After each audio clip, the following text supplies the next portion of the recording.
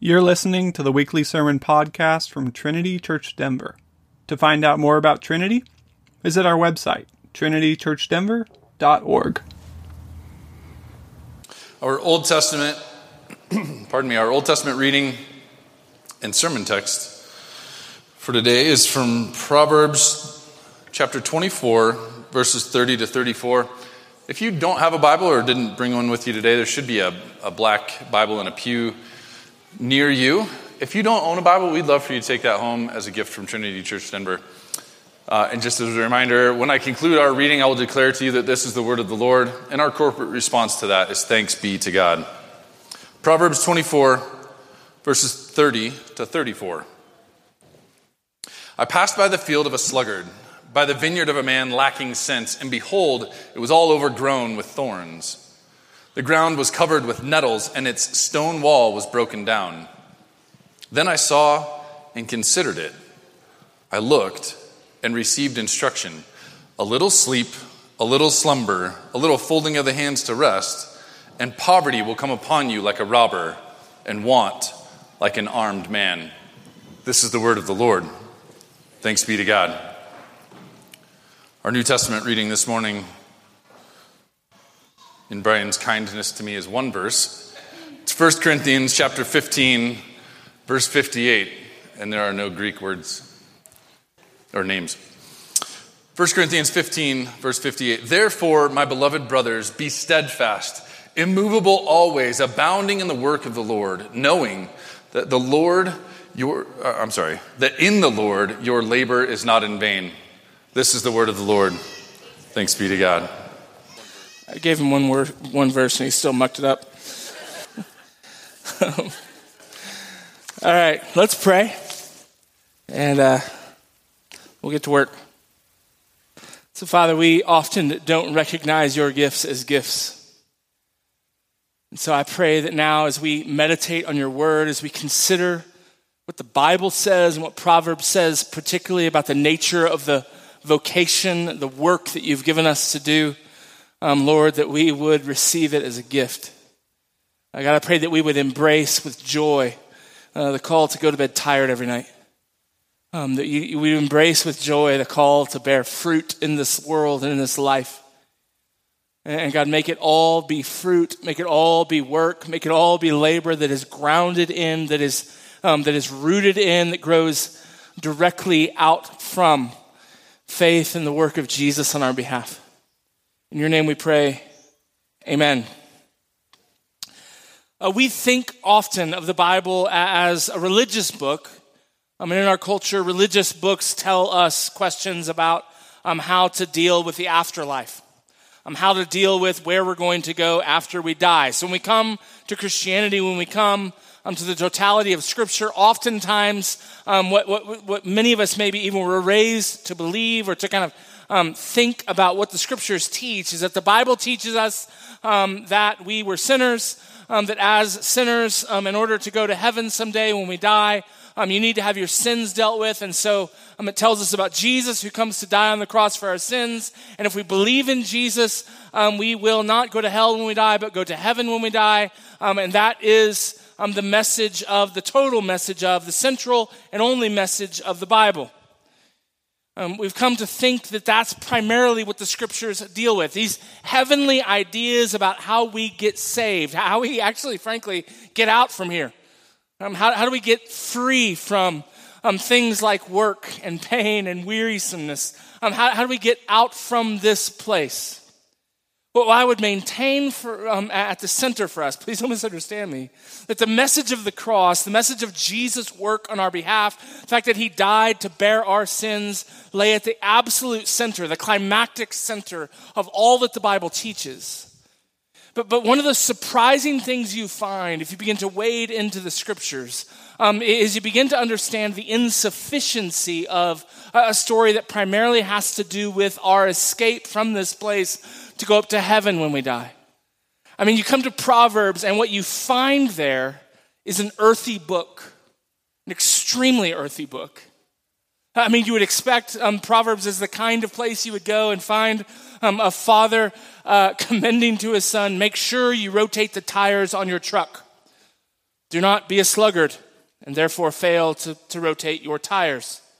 I mean, you have the kind of book in Proverbs, the kind of writings in Proverbs that commend to us the most earthy kinds of realities. In other words, the way that God has called us to live, has commended to us to live, is grounded in things that have to do with getting your hands dirty. It's expressed, the kind of salvation that God has wrought for us is expressed in the kinds of things that deals with vacuum cleaners and lawnmowers and weed whackers. It has to do with when you set your alarm. In other words, the Bible, the Christian religion, is earthy. It's dirty. It goes all the way to the ground of your life. It's not something about escape from earthly realities. It is instead a way of living life in the midst of those realities and doing so well. The book of Proverbs is written from a father to his son, a king writing to a prince specifically. A king writing to a prince to give him instruction on how to rule, how to exercise dominion, how to wisely bear authority in the world. And so it is for us. A book given to us by our Father, by our God, by our King, who has created us in his image to rule, to bring dominion, to subdue the earth, and to fill it, if you go all the way back to Genesis chapter 2. In other words, the story of the Bible is not only about the forgiveness of sins, but it is about the forgiveness of sins and the restoration of humanity, the restoration of you and I in Jesus Christ back to our original vocation and purpose, namely to rule, to exercise authority. And so when we go to the book of Proverbs, we're not finding kind of maybe some helpful ideas and some not so helpful ideas. Rather, we're going to a manual given by a father to his son, a son commissioned born to bear authority, born to bring submission to the wild places, born to bring dominion, born to rule over the nations. And this is why it's given to us. Now, if the Bible is concerned with this dominion, with this subduing, with this filling, then what you're going to find at the center of much of Proverbs, in fact, at the center of much of the Bible, is language and instruction and wisdom about how do we work well. I want to go to one place in background. We're going to spend a few minutes here at the up front kind of getting some things established and getting some things out of the way. But first, by way of establishment, have you ever considered these two things about the nature of the Sabbath commands in the Ten Commandments? One, that the Sabbath law is in the Ten Commandments. We think of the Ten Commandments as being the kind of the foundation of all of God's commands, all of God's law, all of God's righteousness, all really of God's wisdom. It serves as the cornerstone for all of it. And there in the Ten Commandments, right alongside things like don't murder, is you shall keep the Sabbath day. You should keep it holy.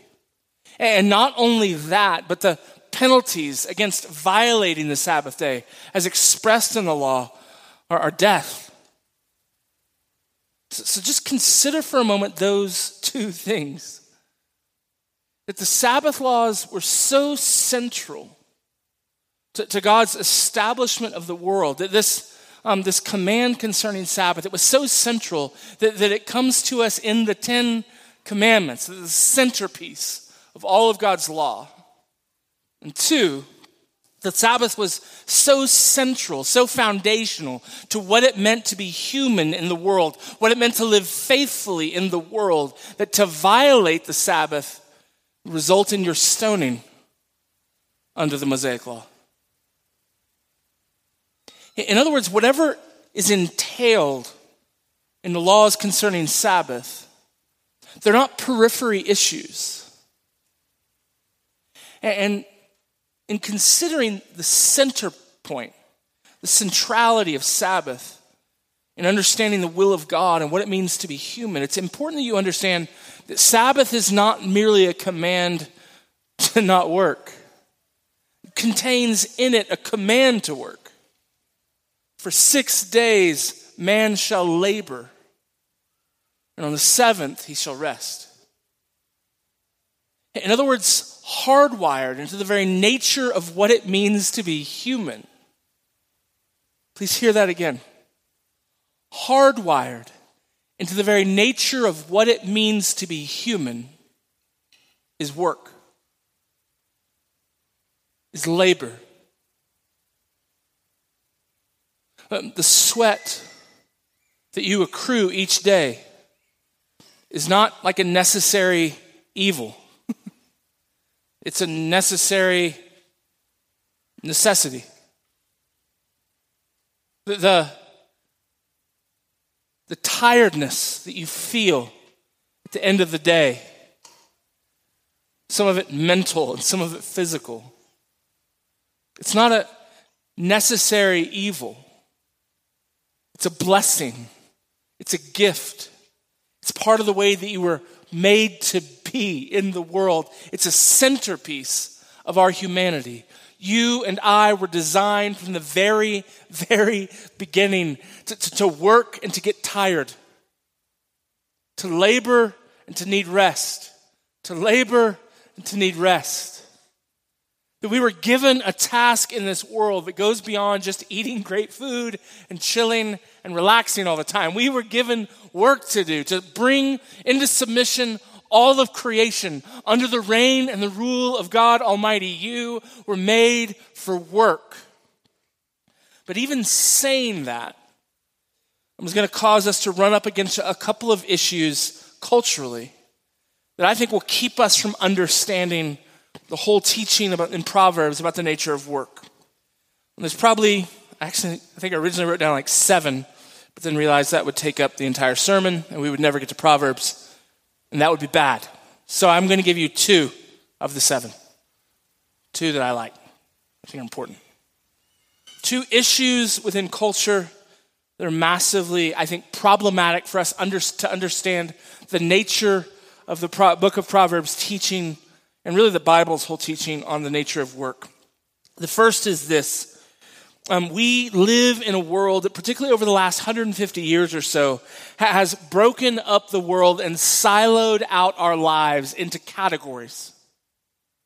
And so you have work and work life that is meaningful is work life that generates income, a paycheck. And then you have home life and home work. And then you have recreation and rest. And these exist largely in at least 2 silos, if not 3. Sometimes homework or home life and recreation are kind of combined. And then you have work out here. And so you have work life and you have home life.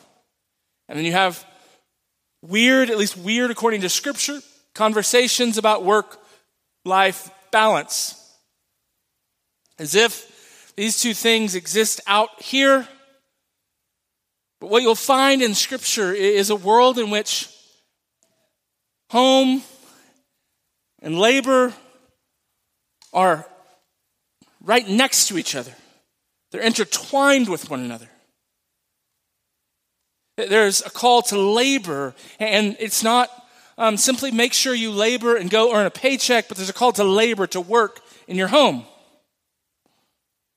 In other words, the life that God calls us to isn't divided up into neat little categories called work life and home life.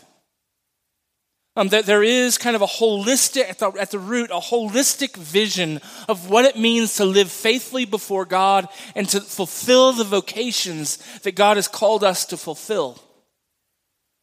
It's led to a kind of world where I would call this careerism, where there is this kind of competition between your marriage and your family and the company that you work for. And a life becomes defined by, success becomes defined by, how far do I advance in my career? And it comes into competition with your home. And the whole goal of life becomes to advance in your company, to advance in your career, rather than the Bible's vision for work. At the root of this is a failure to recognize that home building and the expansion of the homes and the lives that we build beyond to generations to generations to generations is one of the fundamental purposes of all work. In other words, one of the goals of your work is to see the world subdued. And the primary way that world is subdued is that you build for the sake of your home and your family, that your family might flourish and grow and be raised up with blessedness, absolutely practicing generosity, absolutely seeking to bless our neighbors, but at the root, expanding from generation to generation to generation, the blessedness of God that comes as he blesses the work of our hands and our minds. You see, the Bible holds our lives together, not as siloed up and broken up into different sectors, but rather as woven of a single fabric. In other words, our lives are to have integrity about them, to be marked by fruitfulness, to be marked by the blessing of God. And at the center of it is worship, the worship of the triune God. At the center of it is a marriage that exhibits the glory of Christ and the church. At the center of it is children raised up in the discipline and nurture of the Lord to see him, to know him, to receive his covenant promises. And then we build gardens. That might be for a company, that might be as an entrepreneur, that might be in construction, that might be simply tending to the children that God has given you. Might be any number of things, but the whole of life is meant to be a fabric seeking out the blessing of God, seeking out the fruitfulness that God would provide, fruitfulness that builds up the home, that builds and blesses the generations, and that serves our neighbors.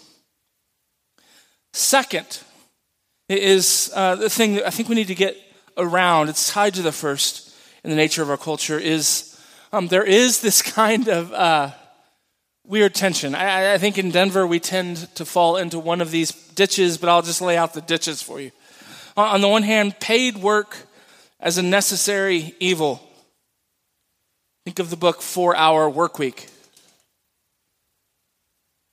Like that's kind of funny, right?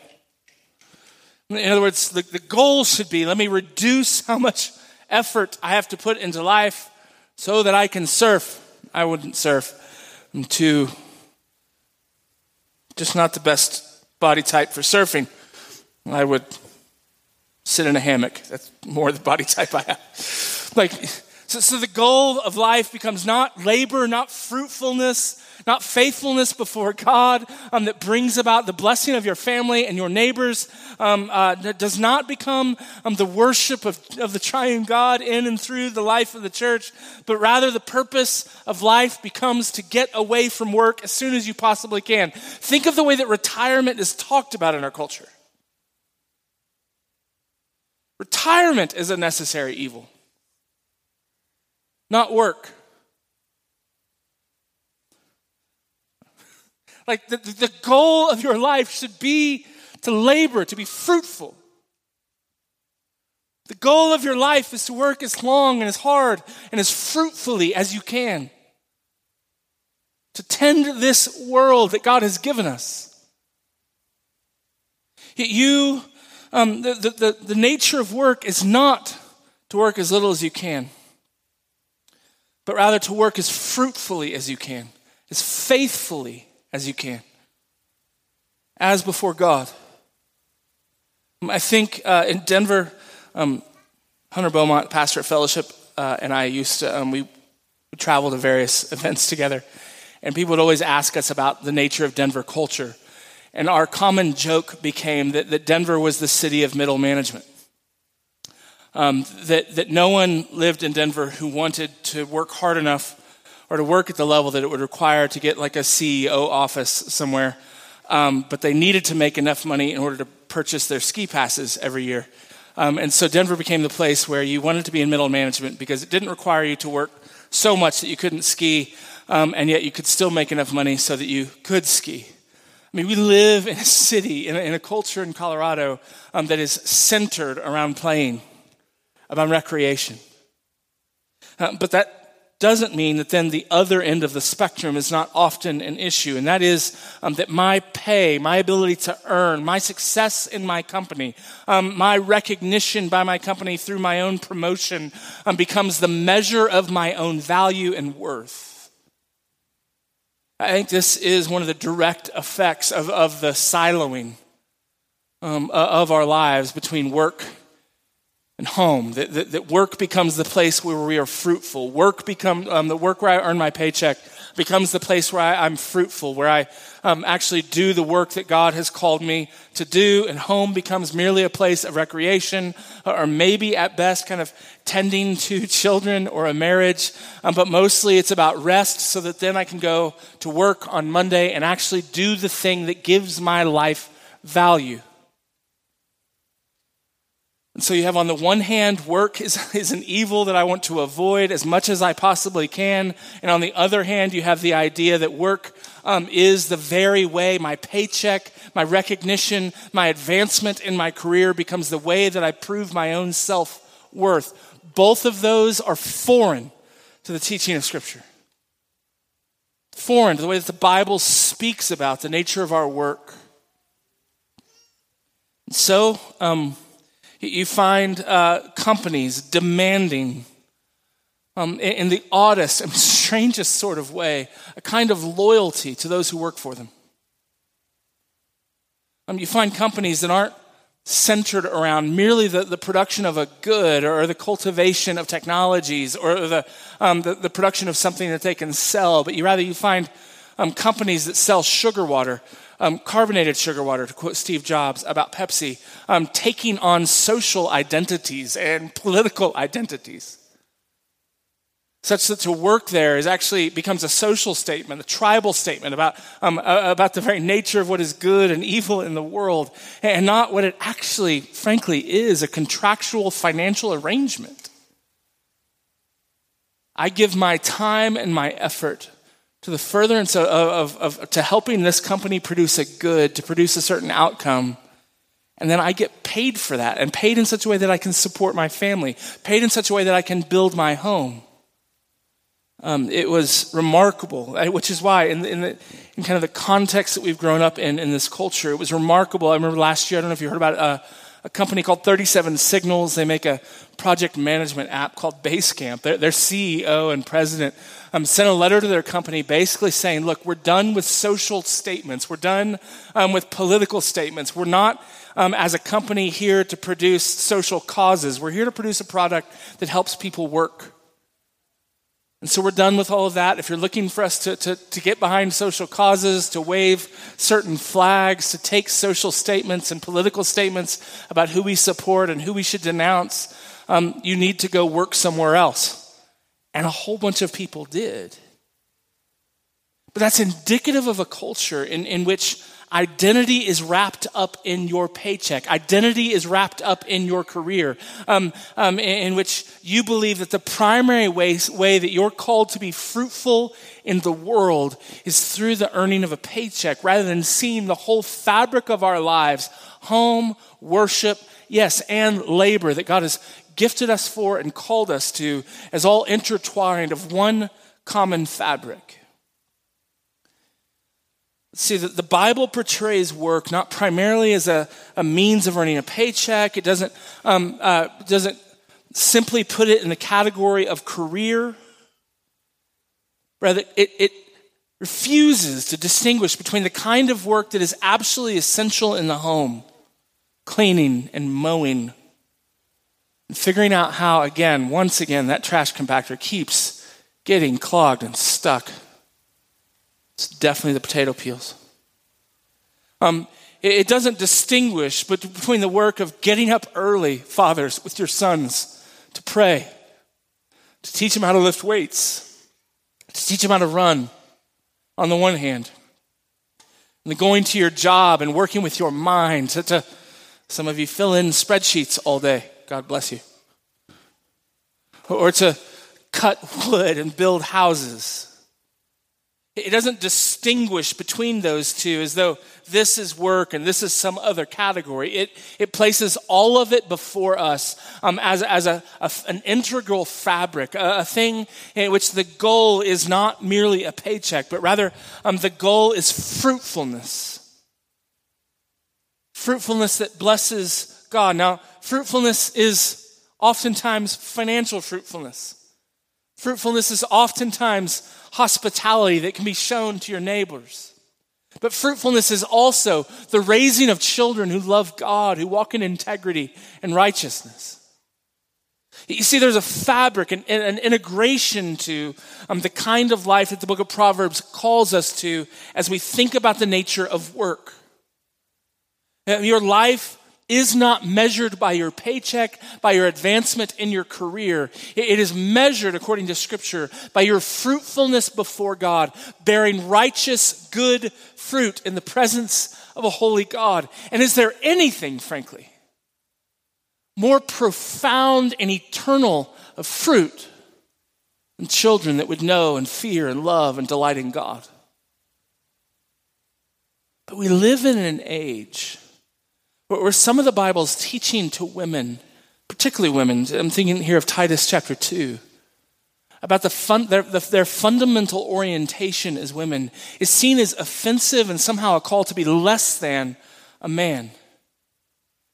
When in fact, God doesn't measure out our lives as home and work, but rather it says that we are to labor faithfully and righteously before the Lord, bearing the kinds of fruit that he's called us to bear. And some of that might be financial, but is there anything that compares to the raising of children before God? Is there any more impactful, eternal kind of fruit? Consider for a moment, fathers and mothers, here on this Father's Day, that when you have a child, God is entrusting to you eternal souls. That's stunning and terrifying and a glory none of us deserve. And yet we live in a world that would diminish a woman who chooses to stay at home with her children, would say that's somehow less than. Or a woman who's willing to slow down her career in order to focus on her children, gifts that God has given to that family. That's just dumb. It's a mismeasurement, a misbudgeting of real value in this world, real fruitfulness before God. So with those two problems laid out, I want to lay out for us 3 warnings that the book of Proverbs, particularly verse 24, or chapter 24, lays out for us, but other texts as well. 3 warnings and 2 exhortations, and then we'll be done. First, 2 warnings. Most obvious one in the text that we just read. Listen to it again. I passed by the field of a sluggard, by the vineyard of a man lacking sense. And behold, it was all overgrown with thorns. The ground was covered with nettles, and its stone wall was broken down. Then I saw and considered it. I looked and received instruction. A little sleep, a little slumber, a little folding of the hands to rest. And poverty will come upon you like a robber, and want like an armed man. You see 3 kind of clusters of different kinds of warnings in the book of Proverbs. And frankly, they are 3 ways that folly or foolishness is expressed in the world. And the very first one, the one that I would say is almost the most common in the book of Proverbs in describing the nature and the life of a fool, is laziness. It's seen as one of the highest expressions of stupidity. Isn't that amazing? Like one of the clearest signs that you're a fool is if you're a lazy person in Scripture. you're unwilling to be diligent, to work hard. You think of Proverbs 6. There's another place that holds up centrally the problem with laziness, with being a sluggard. And so if we're to take the book of Proverbs seriously, if we're to understand, hey, here is the nature of how to rule wisely, if we're to take seriously, like just start measuring out kind of almost mathematically, like, hey, what warnings are predominant in terms of what will lead to shipwrecking a life? Let's say the two highest ranking ones you can find in the entire book of Proverbs. One is undisciplined sexual desire. So that shows up everywhere in Proverbs. You want to destroy your life, destroy your ability to rule well and faithfully. Let your lusts, let your sexual desires rule you. And you will destroy your life. Secondly, laziness. Being a sluggard. You see it expressed as kind of not just sleep, but finding any and every excuse that you can, finding any excuse you can not to do the work that's directly in front of you. To not do the task in front of you. So you see the sluggard in the book of Proverbs saying things like, well, I can't go do that. There might be a lion out there. I can't go do that. There might be a car driving really fast that would run me over in the street. If I mow my front lawn, I might get hit with a rock. I mean, you see the sluggard is the one who can't even enjoy, take from a bowl at the center of the table, the blessing of God. He sticks his hand in a bowl of sugar and can't even get it back to his lips. It's just exhausting. All of this eating is so exhausting. I often feel that way in my life. But it's remarkable that one of the things the Bible would plead with you to keep watch over is, are you lazy? And are you excusing your laziness? A lot of, not all of, but a lot of our culture's common current obsession with the language of self-care and taking self-care days are just excuses for laziness. Sometimes they're an expression of, hey, here's some renewing ways to practice Sabbath. But often what you find is simply like a kind of self-promoting way to justify laziness. So the first is, don't be a sluggard. Secondly, the Proverbs warn us about vain pursuits. Those who go to work diligently will eat of their fields, but those who pursue empty pursuits or worthless pursuits or vain pursuits will have nothing, will encounter poverty quickly.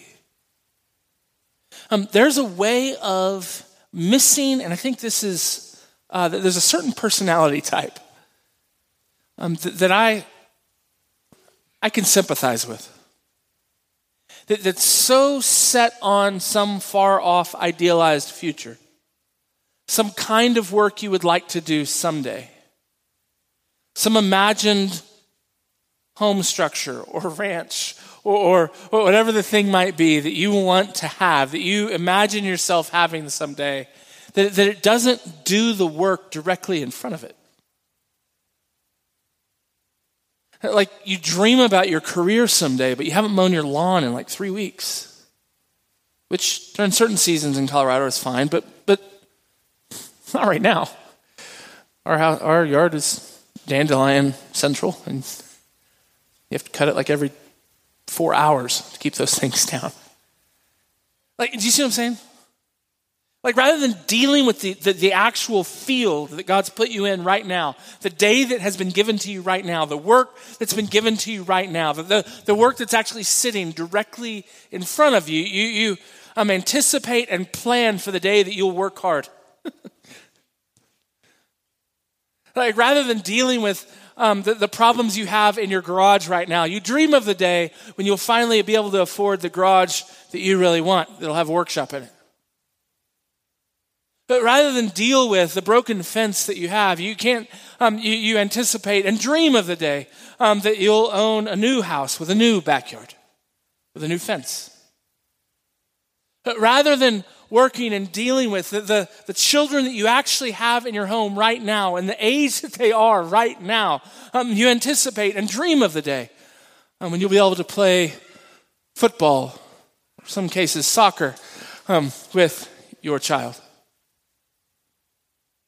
You're always looking to something far off in the future, and you're not dealing with the actual tasks you have at hand. You're not dealing with the work, the blessings, the gift of work that God's given you to do today. You're just anticipating the future, planning for the future. Now hear me, planning for the future is good, but God has given you work now. Real work, real fruitfulness that you can do right now in front of you. So don't waste your life on vain pursuits. Because I guarantee you, the work that God's given you to do now is the foundation for the work that he wants to give you in the future. So be faithful with what he's given you now, that you might be faithful with what he gives you later. Now, kids, anybody in school, listen to me. Latin class might feel dumb. Like, who speaks Latin? I'm talking to maybe the ACA kid. Don't raise your hands. You don't speak Latin. Like, you might think, like, this isn't going to help me, learning Latin. Like, I don't even want to read all the Latin. Just want to read good books in, say, English. I want to have decent conversations in English. Why should I put the effort into Latin? Those of you who have to write papers, arguing for things. You might think this is dumb. Who writes papers for their life? I don't want to be a lawyer. Lawyers have to write papers. I don't want to be an author. Authors write lots of papers and are poor. I just want to do whatever. This same warning comes to you. God has given you a field right now to be faithful with that will become and is the foundation for the work that he intends to give you later. As Jesus' own warning comes, be faithful in the little things that you might be faithful with much. Don't simply sit around waiting for your vain hopes and your vain dreams that will never materialize unless you are faithful with the very thing that God as a gift has given you right now. Do the work you have now. Kids, look at me. If you're in school, please look at me. Do the work you have been given now. Be faithful with it. Almost came over the pulpit for you. Okay, third warning. So first, don't be a sluggard, don't be lazy. Second one, avoid vain pursuits, rather be faithful with the field that you've been given right now. And third, avoid unrighteous work. This is described in kind of two different ways in Proverbs. First, as quick, easy gain. There is a kind of unrighteousness that is produced by constantly looking for the quick buck.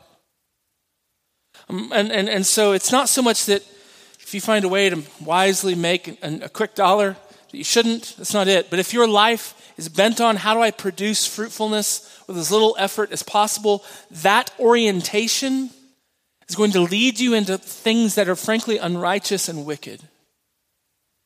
So you should avoid orienting your life to simply getting the quick buck, because that will lead to your pursuit of, your ability to justify unjust gain, wealth that is gained by cheating others, by shorting others, by giving them shoddy work. Now you should You should get paid. You should get paid well. You should enjoy the benefits of the work that you do. But the work you do should be rich and good and full. Moms and dads, you don't get a paycheck for caring for your children. But it is unjust not to give to your children what is due to them. The kind of labor and work that is due to your children before God. They've been given to you by God. They've been given to you as a field to tend to work. You must tend to it faithfully and well and diligently. And at times, I'll admit, 4 p.m. especially, in the earlier years, it's exhausting. But it is the work that God has charged you with. Do not do that work unjustly. Do not cheat your employer. And last, not violent gain. Proverbs is filled with warnings about not going with the violent men to gain. There is an orientation of life, a kind of way of, we're not just talking about like armed robbery, or that would be absolutely included in this. Things that help you advance your career, things that help make you money by slandering others, by attacking others, by harming others. This too is warned against as we consider what wise work is. Last two, which are absolutely directly related to the first three. They're just the opposites. Do your work with diligence. Work hard. It is good to be tired. Let me say that again. It is good to go to bed at night exhausted. It's telling in our culture that like one of the things that we default to, it's become a joke of mine among church planters. You go, how are you doing? They're like, oh, I'm doing great. I'm just so tired. I'm just really busy. And it becomes this kind of like kicked back complaint as a way of both telling people, here's how hard I'm working, and you should feel sorry for me because I'm working so hard, I'm just tired. I think that's common in our culture. But here's the thing, like when you feel tired at the end of the day, like when you lay down on your pillow at night and you start to fall asleep, and it feels so freaking good, you know? Like your body is achy, your mind is exhausted. You should stop for a second and say thank you. That exhaustion is a gift from God. It's the result of the labor that he's given you to do. Whether that's a job or you're getting paid, or just the weariness of dealing with kids, or all of it thrown together in a mix that comes at you together, it's just kind of like, man, it is 8:15 and all I want to do is sleep right now. Learn to say that with a smile on your face. And know that that was the design of God from the beginning. It's not a result of sin. It's not a result of the curse. You were made from the very beginning, from day 6, like the moment you were put on earth, you were charged with exercising dominion, and subduing the earth and filling it. And frankly, I think new creation, like after the resurrection, we will have work to do. Or pastor this week saying, I can imagine now, because like the labor we're going to be given to do, I think will be remarkably challenging. Like will take like thousands of years to do. Like God won't have to kind of navigate the fact that you're going to die in 85, 90 years. Some of you much less.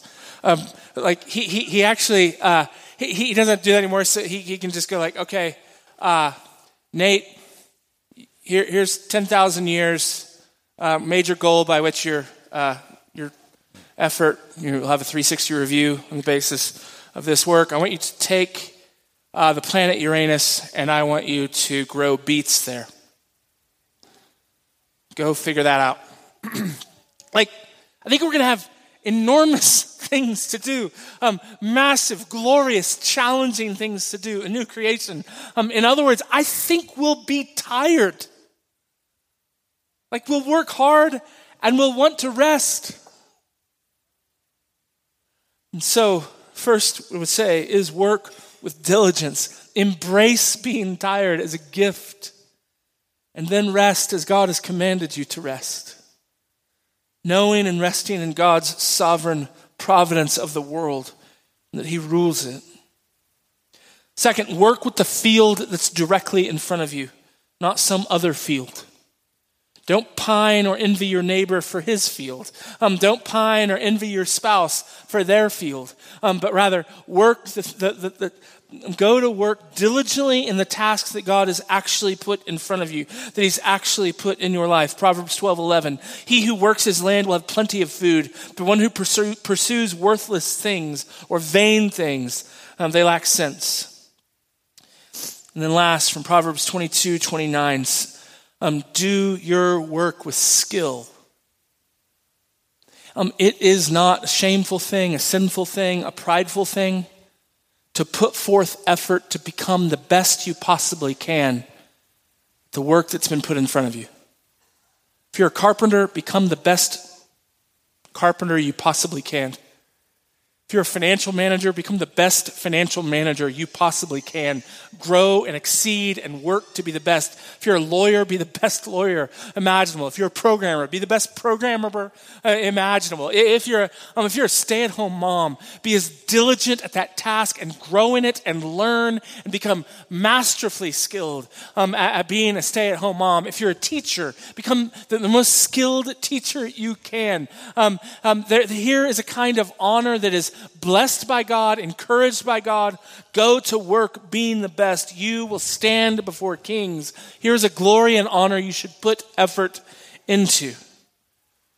This is the mark of wisdom. Now last, we work, all of our work is grounded in, grows out from the work that Christ has done on our behalf. Many of our neighbors labor, work, are driven and obsessed with their career because that's the only way they know how to justify their lives, to find value and worth and salvation. This is not how Christians work. Christians work as those who have been freed by Jesus, that all the work necessary to be evidence of our righteousness, all the work necessary to justify us, all the work necessary to justify your existence in this world, none of it has come from you. All of it is a gift. And so therefore, freed from your need to justify yourself, free from the need to prove that you're valuable, go to work with all of your might, working in righteousness and wisdom and justice in all of the work that God has set before you right now. And joyfully, gladfully, gratefully, go to bed tired every night. Let's pray. So, Father, we thank you for work, for labor, for the gift of rest and sleep, for the gift of Sabbath days where you get to go home and sleep and rest and laugh, maybe play pickleball and eat good food, and then get up tomorrow morning and go to work, being diligent in the tasks you've given us. God, I pray for us that would be grounded in the work of Jesus. And I pray if there's anyone here whose work life is dominated by a need to justify themselves, to find some salvation in their labor. God, I pray that you would free them from that they would repent of that and find their hope, their meaning, their identity, their justification in the work of Jesus. And God, for all of us in this room who are prone to laziness, oh God, call us to repentance and to diligence. For all of us prone to dream of some field out there somewhere, but rather than to work faithfully the small things that you've given us now. God, call us to repentance, to work faithfully over what you've given us now. Last, God, those of us who are prone to work in sin, in injustice, in unrighteousness, in rebellion against your word and your commands, God, lead us to repentance. Keep us from unjust gains and wickedness. God, may we be a people who work under your providence and for your glory. In your name we pray, amen.